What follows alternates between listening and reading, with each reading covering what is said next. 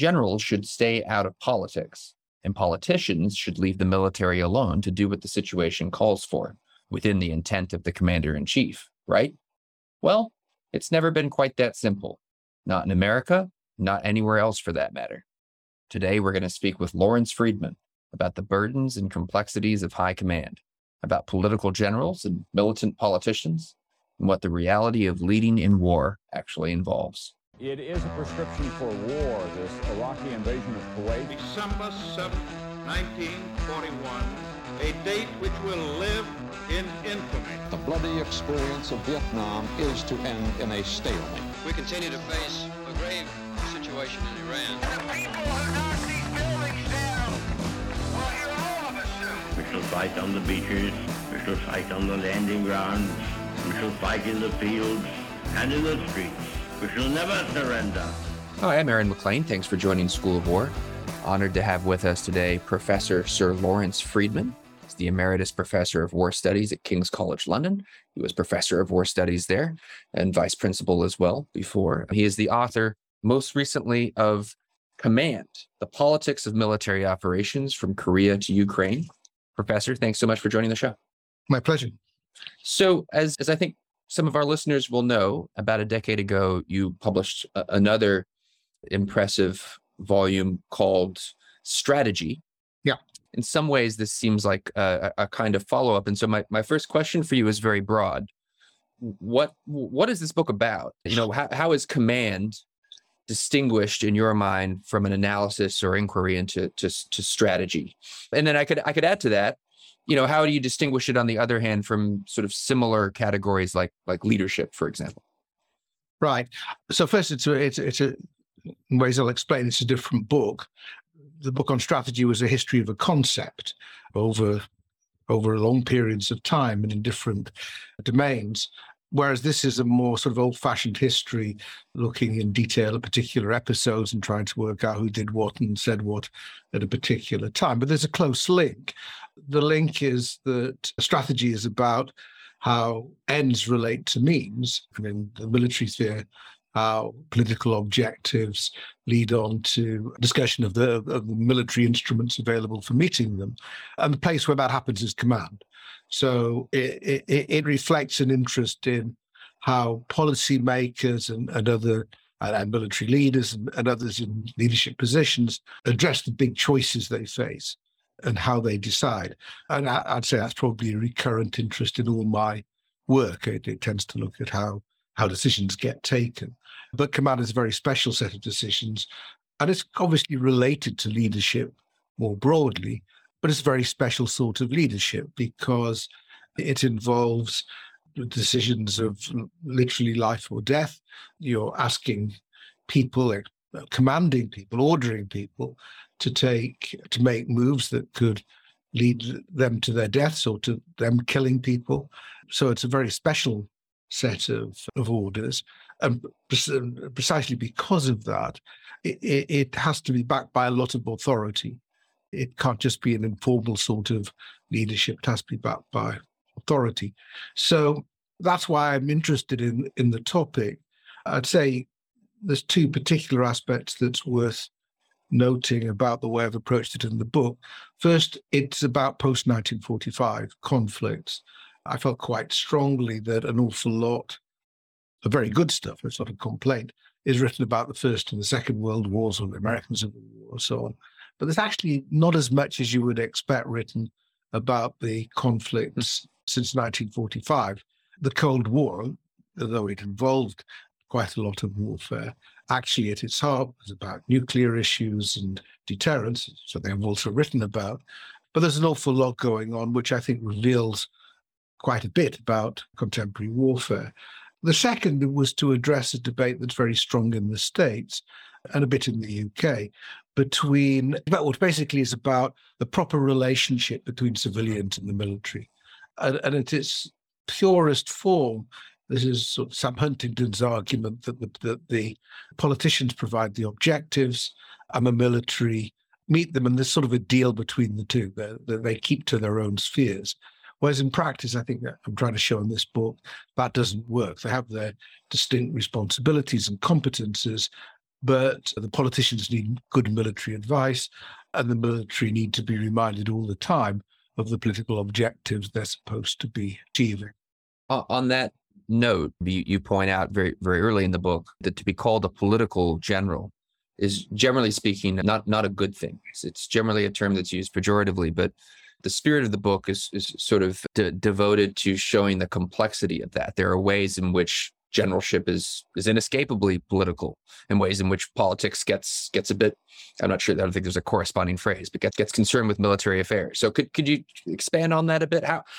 What does politics have to do with command?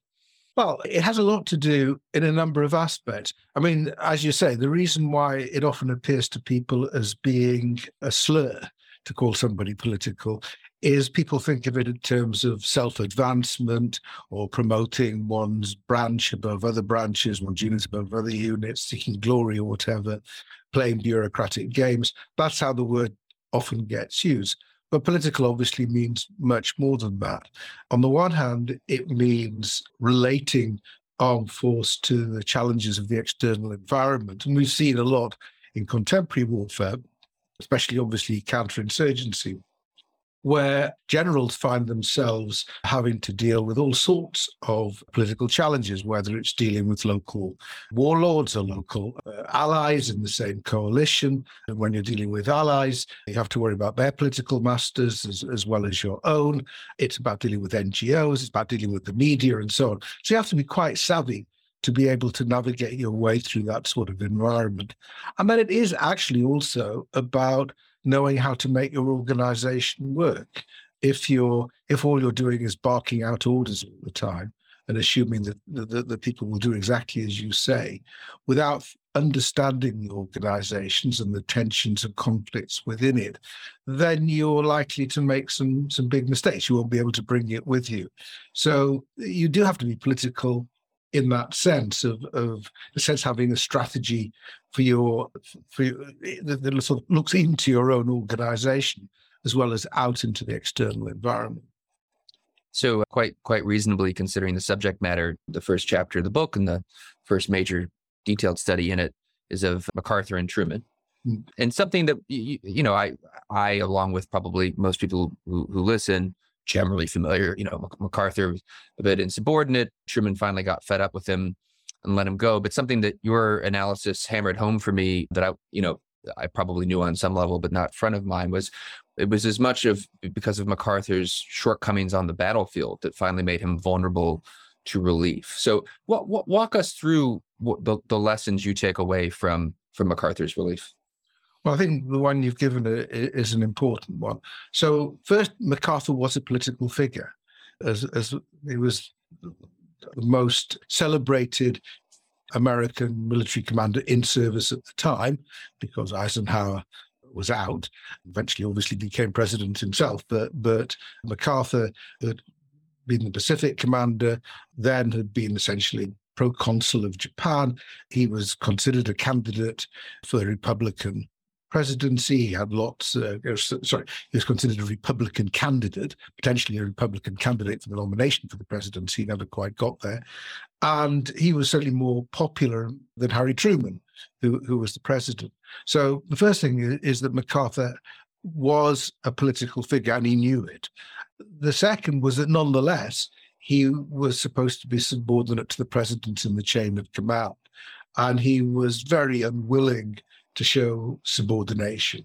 He when asked, he didn't go to Washington. He met Truman in a famous meeting in Wake Island, but Truman had to do a lot more of the traveling than MacArthur did to get there.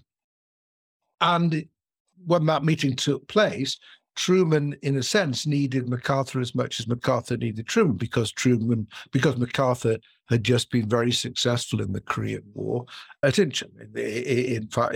finding a way to catch the North Koreans by surprise in an amphibious landing, and was pushing them back. So at that point, it looked like MacArthur couldn't do much wrong, and Truman had to respect him. But the key issue then became of how far do you push the North Koreans back? How do you unify the country on an anti-communist basis without bringing the Chinese into the war? The Chinese communists had taken over in 1949. This was late 1950. And the consequence of that was that he pushed too hard. He ignored orders to be careful, and he brought the Chinese in, and that was catastrophic. And the United Nations forces under MacArthur's command were pushed back, and he didn't really do the job of recovering the position. The subordinates did the job for him.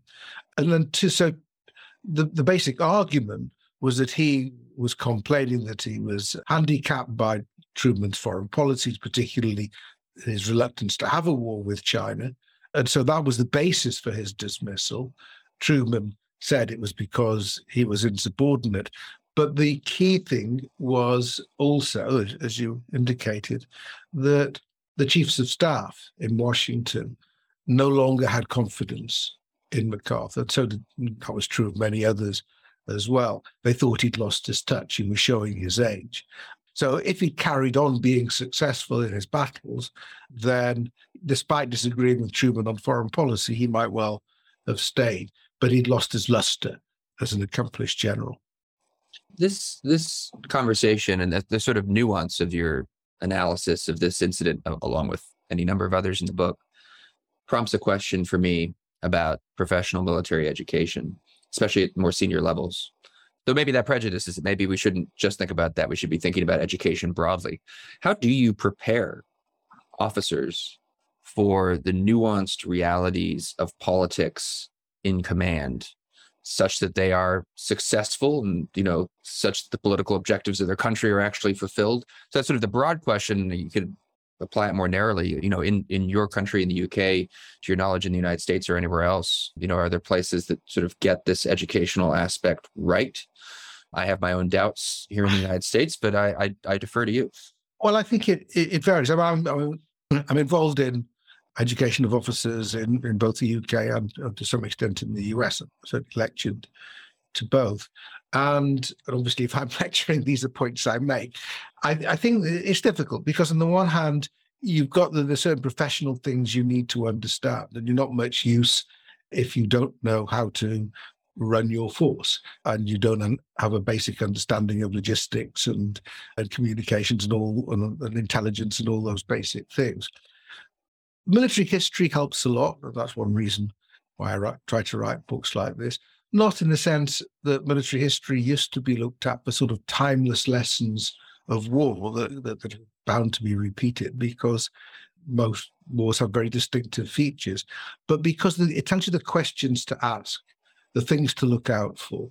So I think a good grounding in military history helps a lot, because you can imagine circumstances in which choices have to be made, which go well beyond the obvious professional choices that you would expect, whether to move this battalion that direction or that direction. But how do you persuade allies to come along with you? What happens if the local population seems to be turning against you and is harboring terrorists? These are sort of questions that many commanders have had to become familiar with, but were not necessarily prepared for in advance, and often would therefore look to political advisors or some such to help them work it through. But really, it has to be part and parcel of the command decision-making, not just an area where you take advice. So I think that helps a lot, and it's the advantage of militaristic, which will also obviously tell you a lot about some of the professional judgments you're going to have to make as well. To come back to the specific contents of the book, you have a chapter about, in effect, the collapse of the French Empire, the post-World War II French conflicts in Algeria, Indochina. And it seemed relevant to me. I don't want to overstate this, but, in the United States today, we're coming off of a bad record in the Middle East that heavily relied on elite formations within the American military, special operations, sort of high-end elements of conventional forces, Marines, airborne troops, and so forth. And at the end of the day, we were not successful in Afghanistan. I think the situation's a little more complicated in Iraq, but one way or the other, I don't think it's worked out exactly like anyone planned at the outset. That's certainly fair to say. And so you have a generation of officers some of whom are out and about participating in politics and in the civilian landscape, who are coming off of that legacy of failure. Now, it's not as extreme as the reality was for France. I'd be curious to know, I think listeners would benefit from you describing that world a bit, because American listeners in particular may not be that familiar with the post-war French experience, where you have, America retains a very significant position in the world. That was not really for France, it was the collapse of that position, right? So it was more acute, but those similarities are there. And then this became a real problem for French politics, just to make a bit of an understatement. Tell us a bit of that story. I think we could probably fill in some of the facts here. And do you agree with sort of the premise of my question as something for Americans to pay close attention to? Yes, I mean, interestingly, not necessarily for the right reasons, they do pay a lot of attention to the Algerian experience for reasons I'll come on to in a second. So the Indochina experience was the one that involved military defeat with the Battle of Dien Bien Phu. And what's interesting there, I think, or what's relevant there, is at some point the political leadership in Paris sort of lost interest. They knew that this was not something that they could sustain. And I think that there's a rather tragic disconnect which you could see in Vietnam, for example, as well, where you're asking the soldiers on the ground to fight a war that the politicians in the homeland have lost confidence in. And I think that puts them in a very difficult position. Now, there were some very particular factors that meant that even in that unpromising setting, they could have done a lot better at Dien Bien Phu. They didn't have to go out with a battlefield failure. But that's what they did. And they underestimated the opponent, was critical in that failure. And that's something you see time and time again, especially when big powers believe that they're fighting less mature, less developed, less capable armed forces. You can see it now with Russia and Ukraine. So that's part of the story of Indochina. Algeria was very different because Algeria was much more part of France. It was closer to France. It wasn't a distant colony. A million or so French lived there. And a lot of the schemes for thinking about the future of Algeria involved much closer integration with France, which would never have been an option with Indochina. So it was a much more painful experience to lose it. But what's interesting in the case of Algeria is the military would say they didn't lose it. They defeated the guerrillas. I mean, the methods they use, which is why it's not necessarily an appropriate set of examples to use, were extra legal, to say the least. They used torture and extrajudicial killing, and they felt the politicians knew what they were doing, but they wouldn't want to acknowledge it. But in the end, it was in a brutal way. It was effective. Yet in the end, they felt let down because the politicians still realized the situation over the long term was untenable. So first you have a coup, which isn't quite a coup, almost a coup, but it creates a constitutional crisis, which brings General de Gaulle to power in the late 50s. And they believe that de Gaulle, the hero of the Second World War, the leader of the Free French, would understand what they were trying to do and support them. And then they realized to their horror that he didn't, that he couldn't see a way through Algeria other than by giving it independence. And he was prepared to negotiate that independence, which he did. And that led to another attempted coup, attempted assassination of de Gaulle, and eventually it calmed down and he prevailed. So it's a complete breakdown of civil-military relations, at least in this area. A lot of the military didn't go along with the plotters and stayed separate from it. And it shows, I think, the danger when you encourage the military to think they're doing exactly what the politicians want them to do, even if it's dodgy at times, and then you just cut them loose. And of course, it's totally unacceptable that they react in that way. But it raised lots of questions about where the loyalty of the military should lie. And it was a question raised by MacArthur as well. Is your loyalty to the political authority, or is it to some concept of the state? or the civilization the state is supposed to represent. And in the end, you need to be accountable to the political authority. But it's a tricky one, especially if you think the political authority is acting in a wayward way. But you have to rely on your political system to sort it out, not your own military action.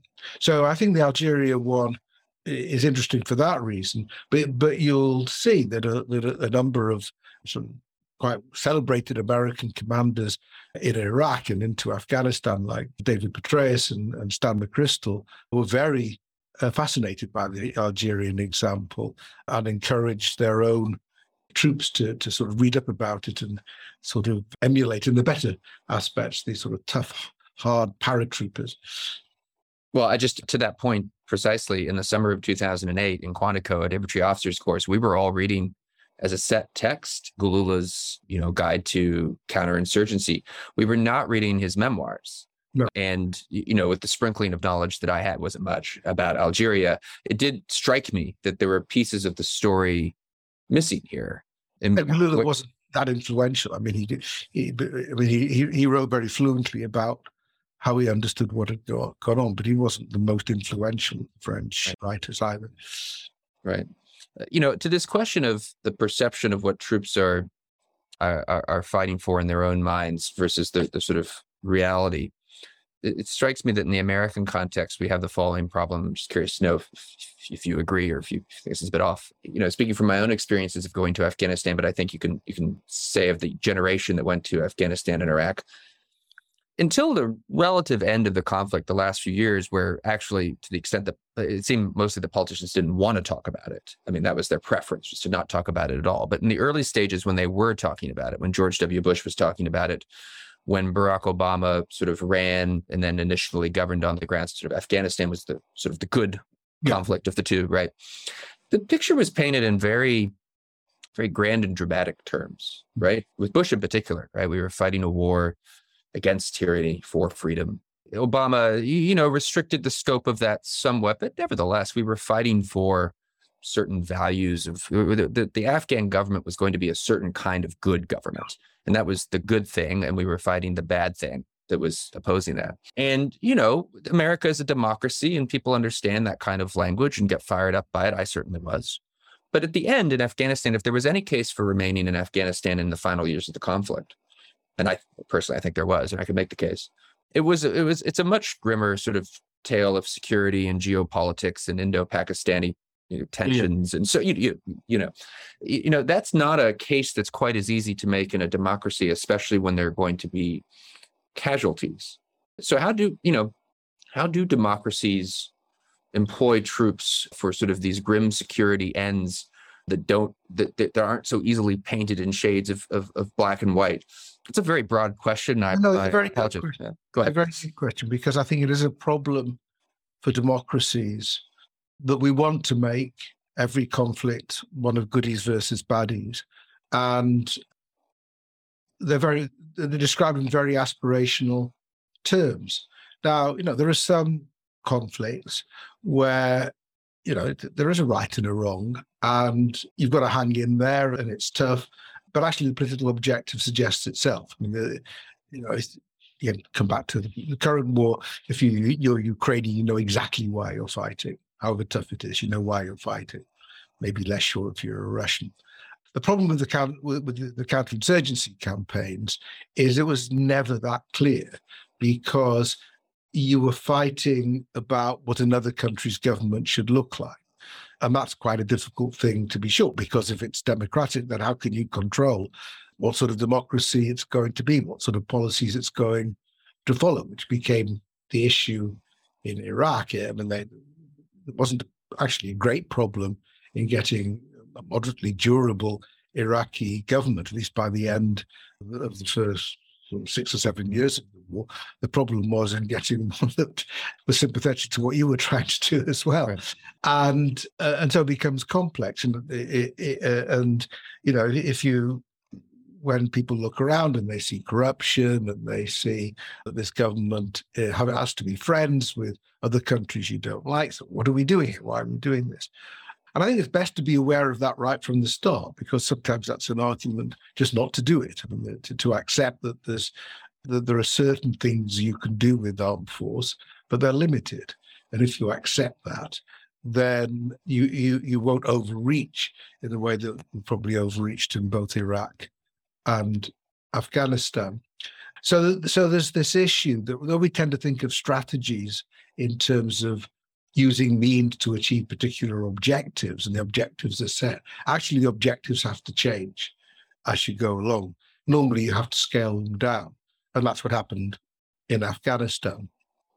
Actually, initially they were scaled up. I mean, initially just went in to get bin Laden, but to get bin Laden you had to get rid of the Taliban.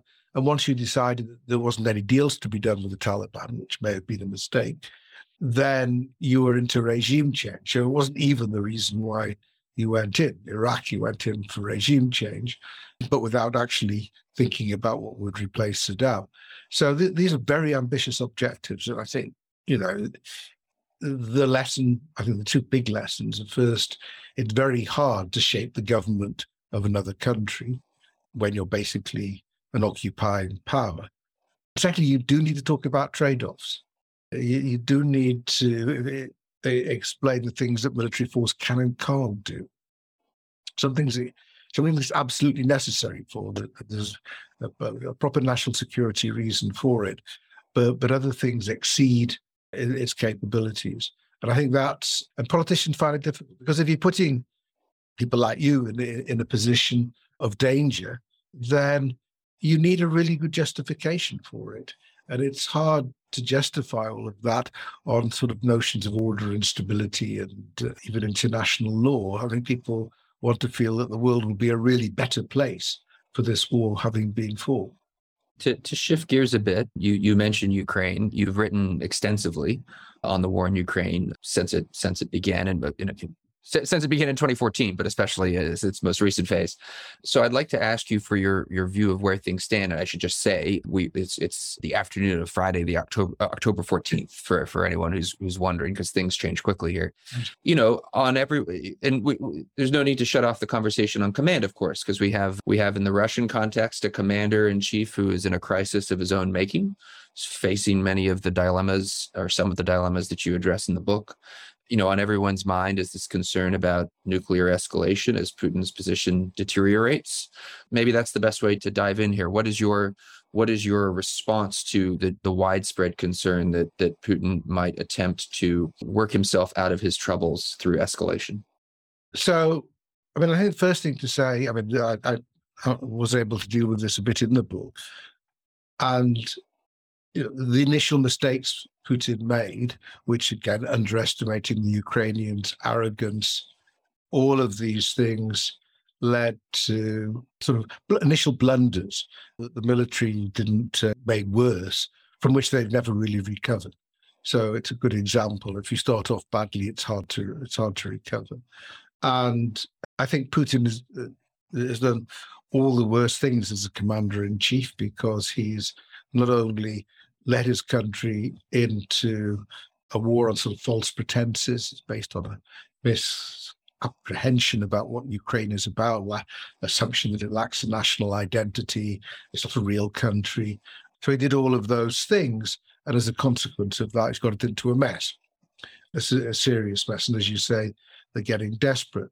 My view all along really has been that a lot would depend on what's happening on the ground. And I still think that, and what's happening on the ground is that the Ukrainians have the initiative. Not won yet. The Russians have, I think, over the last few weeks, the Russians have thrown everything into, at every level of this war, into trying to find a way to regain the initiative.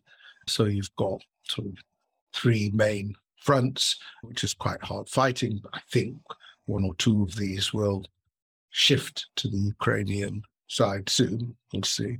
But there's also been upping, instead of scaling down the war aims, he's upped them, so that now he's annexing 4 provinces, and in none of which he actually holds all the territory. He's mobilized the Russian population in a way that I think so far has hindered rather than helped. He's tried to put a lot of pressure on Europeans to abandon Ukraine. So far hasn't happened. And he's talked about nuclear weapons. I think we have to be incredibly careful on the nuclear issue because it's obviously scary. And we do have a nuclear power that's desperate. But I think if you look from the start, Putin has used the nuclear issue in order to deter. He has his red lines, and they basically are that the US and NATO should not join Ukraine directly in the war. He can't stop them providing assistance, but they shouldn't join directly. And that Russia itself, Russia proper, I should say, shouldn't be put under threat. I think he's muddied that one because of the annexation, but I think we still suspect that's what he cares about. There's shown this reaction to the destruction of the partial destruction of the Kerch Bridge. So that's and Biden and NATO has respected those red lines. NATO didn't provide a no-fly zone. Biden has been very careful not to provide ATACMS, the long-range version of HIMARS, so that they can hit over enormous distances, the sort of accuracy they're hitting now. After the brutal attacks on Ukrainian cities the other day, Zelensky wanted to fast-track membership of NATO. Biden said, hold on. So I think that, I think Putin knows that actually that's the benefit he gets from nuclear weapons. And if he uses nuclear weapons, that's potentially lost because all bets are off then. Also, it's actually very difficult to use them. I think people assume it's just pressing a button. The Americans are watching all the time. He knows American intelligence, they'll pick it up. They haven't tested these weapons ever really properly. The missiles that will probably be used some of them have already been shot down. Some of them don't work properly. The whole thing might end in embarrassment. If you use too many of these weapons and you generate a lot of fallout, then the fallout could travel over Russia. Or, if you're not accurate enough, Russian and Ukrainian troops are close together. So there's all sorts of reasons not to assume this is an easy option for Putin. You can't say because this is a situation where so much depends on one man's decision-making that he won't. Just, that would be irresponsible. But it seems to be also irresponsible to dwell on this to the exclusion of so much else that's going on. And I suppose the final point to make is, although it's his decision, quite a lot of other people would need to be involved. And you've got a Russian society pretty fed up already about mobilization and such like, which has seen as many people leave the country as has actually been mobilized, and a lot of casualties. So I think Putin's political problems are actually much more severe than the fact that Ukraine keeps on coming. It also now starts to be, how does he shore up his base at home? How does he give Russians more confidence in his leadership? And I don't actually think using nukes is a way to do it. But as I say, when you have somebody who's taken so many bad decisions, you can't preclude the possibility that he might take some more. So stepping back then and seeing things in their full context, where do you think we go from here? I mean, we're in a phase of the war where things are going relatively well for Ukraine on a number of fronts, going badly for Putin, as you point out. He's got a serious set of domestic problems on his hands. How does this end? Sort of prejudices maybe it doesn't end. But where's it going? It's like all wars end, but of course they don't. Some of them just dribble on forever and then return. And that's a danger here. I find it very difficult to see how both sides can sustain this for that much longer. I mean, you've got winter coming up. I think the Ukrainians are getting some excellent winter kit coming in.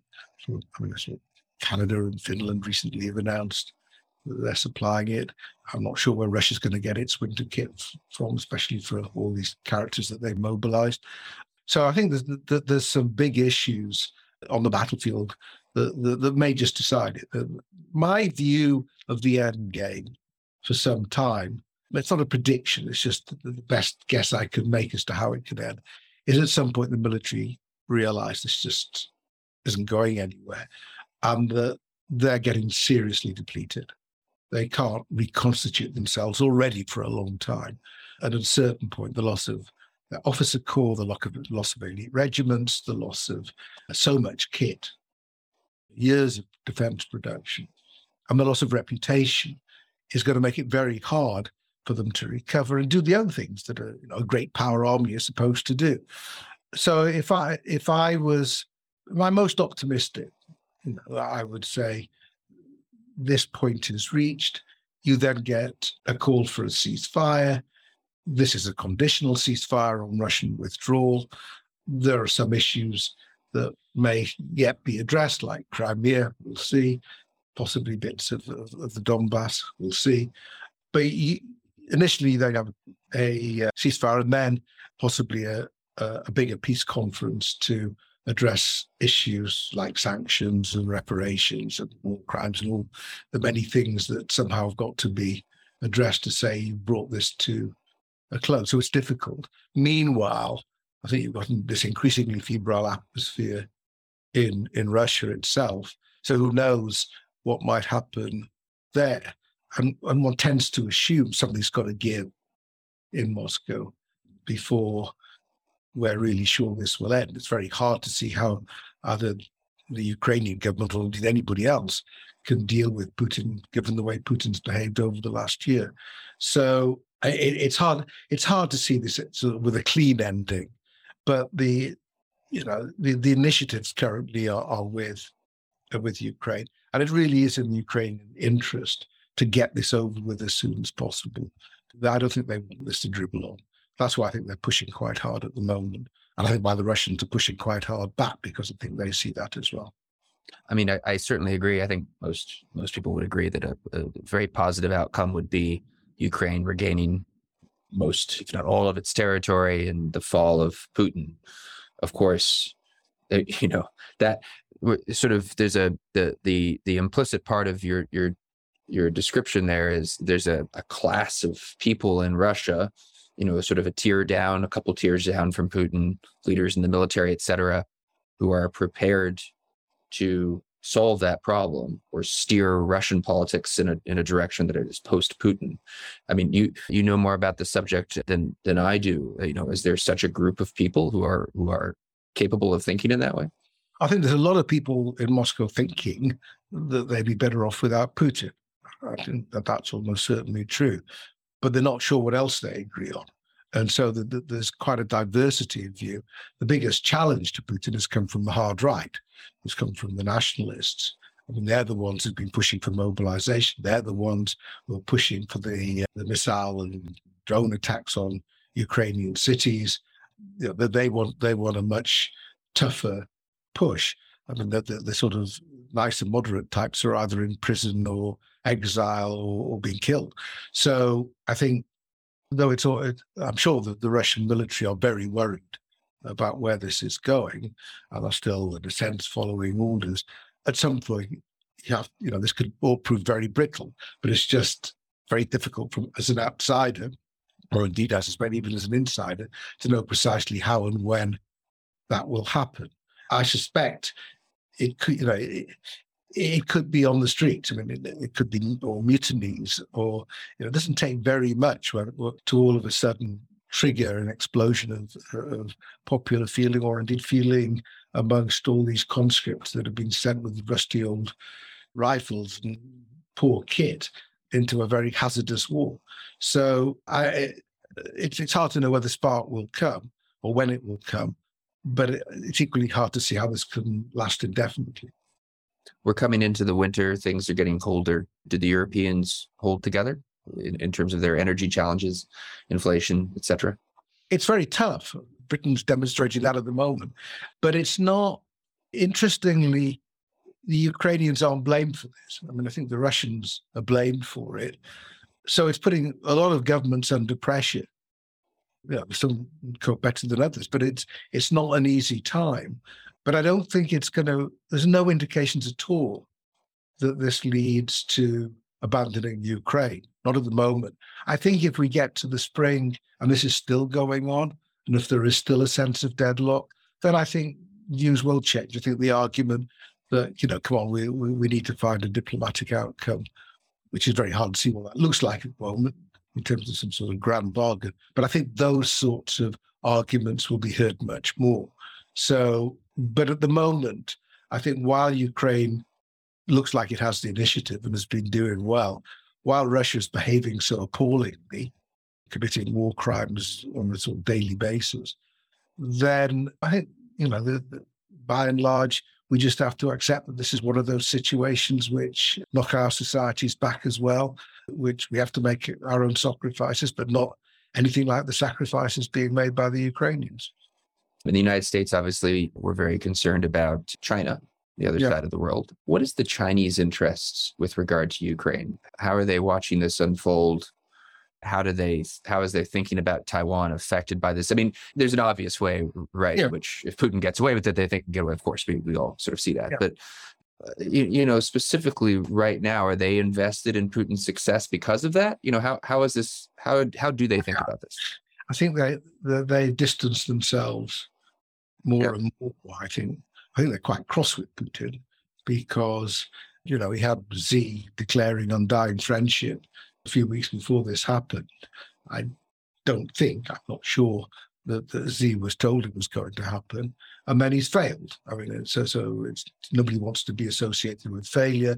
Some of the Russian kit, the weapons that they're supposed to be buying, haven't performed very well. American weapons have performed very well indeed.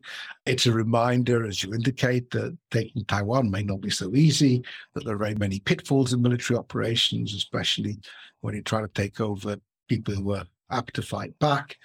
So I think Xi is not happy about the way this has developed. I don't think it's the biggest issue that he faces at the moment, but it's certainly leading him to distance himself from Putin.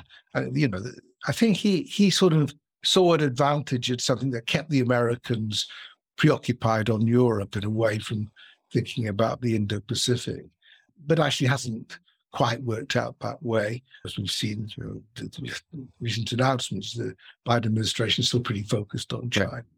And I think one of the things they've learned from sanctions against Russia is that the best sanction they've got is to deny microchips, because that's what's done for the Russian defense industry. That may well do a bit for the Chinese now. Sir Lawrence Freedman, author of Command, Politics of Military Operations from Korea to Ukraine. Thank you so much for joining the show. Fascinating conversation. Good to talk to you. Thank you. This is a Nebulous Media production. Find us wherever you get your podcasts.